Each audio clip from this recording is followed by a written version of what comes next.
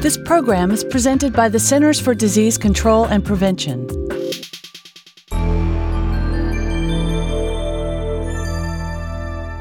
I'm Dr. Casey Barton Behravesh.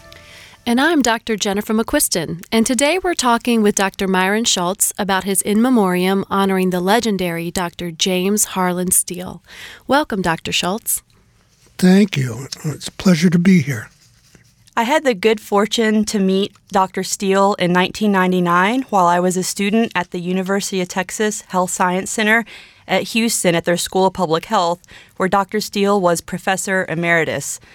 The first day I met Dr. Steele, I barged into his office to ask him for advice on whether or not I should go to veterinary school or finish my graduate studies. And Dr. Steele just stared at me for a minute, and then he says, "You've got good teeth, you're young, go to veterinary school now." For the non-veterinarians, that's a classic way a veterinarian tells how old somebody is. We both started laughing, and instantly, from that day forward, he was my mentor. Dr. Schultz, when did you first meet Dr. Steele? My meeting with Dr. Steele was so unique that it brings a smile to my face every time I think about it. I was a veterinary student at Cornell University, and I was young, very impressionable. I was enamored with medical science. I never had any encounter with medical science until veterinary school. And I decided that I wanted more. And I wanted to do that by going into medicine. And I decided at the same time that I would specialize in zoonoses, diseases transmitted from animals to man. At that time, no one knew what the word zoonoses meant. And I had no opportunity to consult with anybody about my decision. But in my junior year, I picked up a veterinary journal that had an article all about zoonoses, and it had a picture of the author of the article in it. And it gave me great encouragement. I knew that somewhere in this world, someone else was interested in this problem. Well, if you fast forward 7 years to the day I arrived at CDC, I stepped into Dr. Steele's office for the first time, and there I saw the man whose picture was on the article, and I was thrilled. I knew I was in the right place, and with all the other wonderful features of being an EIS officer and working under Dr. Langmuir and Dr. Steele, I was very happy at that. So that was my first encounter with Dr. Steele, and it was a friendship that lasted for over 50 years. Many people around the world have great memories of Dr. Steele. I first encountered him very soon after I started working at CDC as a young Epidemic Intelligence Service officer. You mentioned that, Dr. Schultz. It's also known as EIS. That was in 1998. And he often visited CDC during the annual EIS conference. And I can remember not only his big booming voice and his infectious smile, but how excited he was to talk to me and others and how he encouraged the new veterinary EIS officers in their work. What's your favorite memory of Dr. Steele? Yeah, I don't have one favorite memory. I have many favorite memories because my friendship with him was so rich and rewarding for me. Let me just account a few of them. When I was an EIS officer, he would invite me to his home for his Christmas parties. He called them glegs, out of the Swedish term.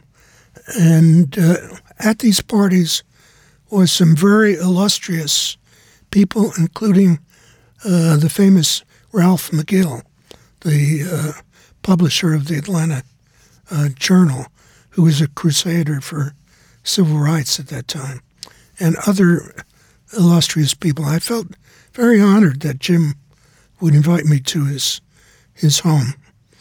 The second memory I have is when he came to my home. I was a fellow in infectious disease at Bellevue Hospital. He came to New York to lecture. I encountered him at the lecture, invited him to my small apartment. He said he would come in a little while. I went home and waited for him, and he arrived with 12 other people. But he was thoughtful enough to have drinks and food that he had purchased on the way. He brought his own drinks to your party? Yes, he did. He's very gregarious, always very gregarious. And then these encounters went on down through the years. I hosted his 60th, his 65th, and his 70th birthday parties in my home. Lots of people. And many of his friends went to Houston for his 90th birthday party, which was a 3-day bash. It was incredible how much good feeling and good cheer there was for Jim, and true affection.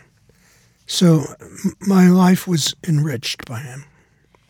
Every year, the CDC gives out the James H. Steele Veterinary Public Health Award, honoring a recent or current EIS officer who made important contributions to the field of veterinary public health. During his lifetime, Dr. Steele really enjoyed following the accomplishments of not only the winners, but also all of the nominees. In your mind, why is this type of award, rather than an award for more senior scientists, something that best honors Dr. Steele's legacy? Well, one of the unique features of Dr. Steele was that he loved mentoring young people. Both of you were subjects to his mentoring. So was I. Even Surgeon General Carmona was a mentee of Jim when he first came into office. But it was mainly younger people that he took under his wings. And this award is for people who are rising stars in their beginning careers. So it typifies so well how Jim dealt with people. Awards for senior folks are given by institutions or foundations, but this is quite a different type of award and represents Jim's feelings so well.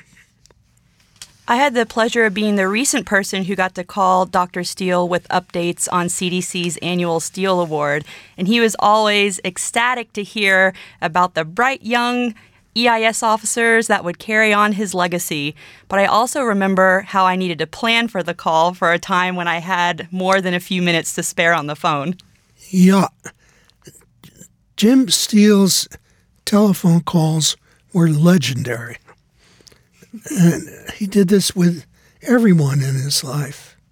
Not just you, not just me, but everyone. And I would have telephone calls with him that would last for an hour or more. But they were rich because Jim was interested not only in veterinary public health, but in current events, in history, in literature and music.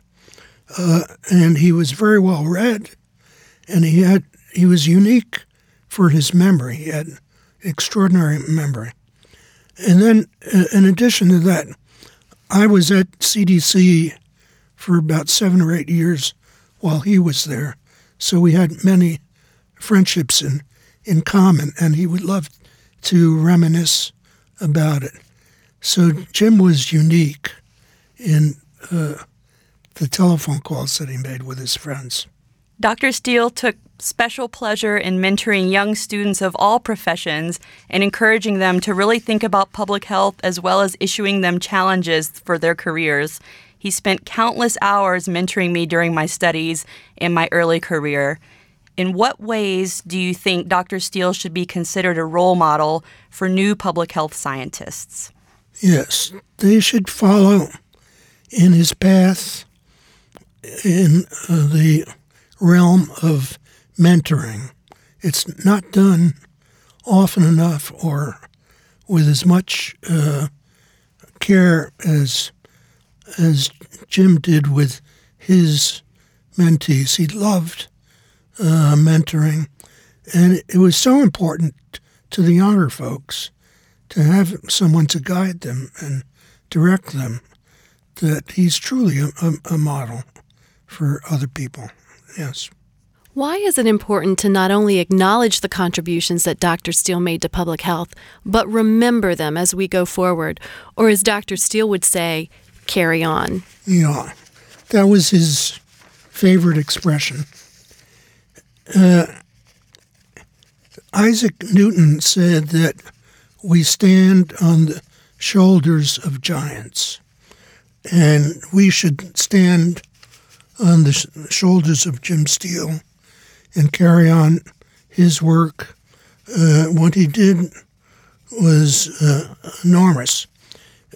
We've spoken up until now about his personal attributes, but his professional contributions were enormous. He established the discipline of veterinary public health, and he was one of the two fathers of the One Health initiative, the other one being Calvin Schwabe. And he had the unique capacity to take developments in the scientific realm and transmute them into programs that were real preventive health programs in things like his programs on rabies control, and his psittacosis control program, his crusading for irradiation of foods. And in their totality, his work has saved the lives of millions of people. So we really should honor him and remember him down through the time. Yes. Thank you so much for joining us today, Dr. Schultz. We've been talking with Dr. Myron Schultz about his In Memoriam, James Harlan Steele, 1913 to 2013, which appears in the March 2014 issue of CDC's journal, Emerging Infectious Diseases. This article is also available at cdc.gov/EID. If you'd like to comment on this podcast, send an email to eideditor@cdc.gov. We're Jennifer McQuiston and Casey Barton Behravesh for Emerging Infectious Diseases. For the most accurate health information, visit www.cdc.gov or call 1-800-CDC-INFO.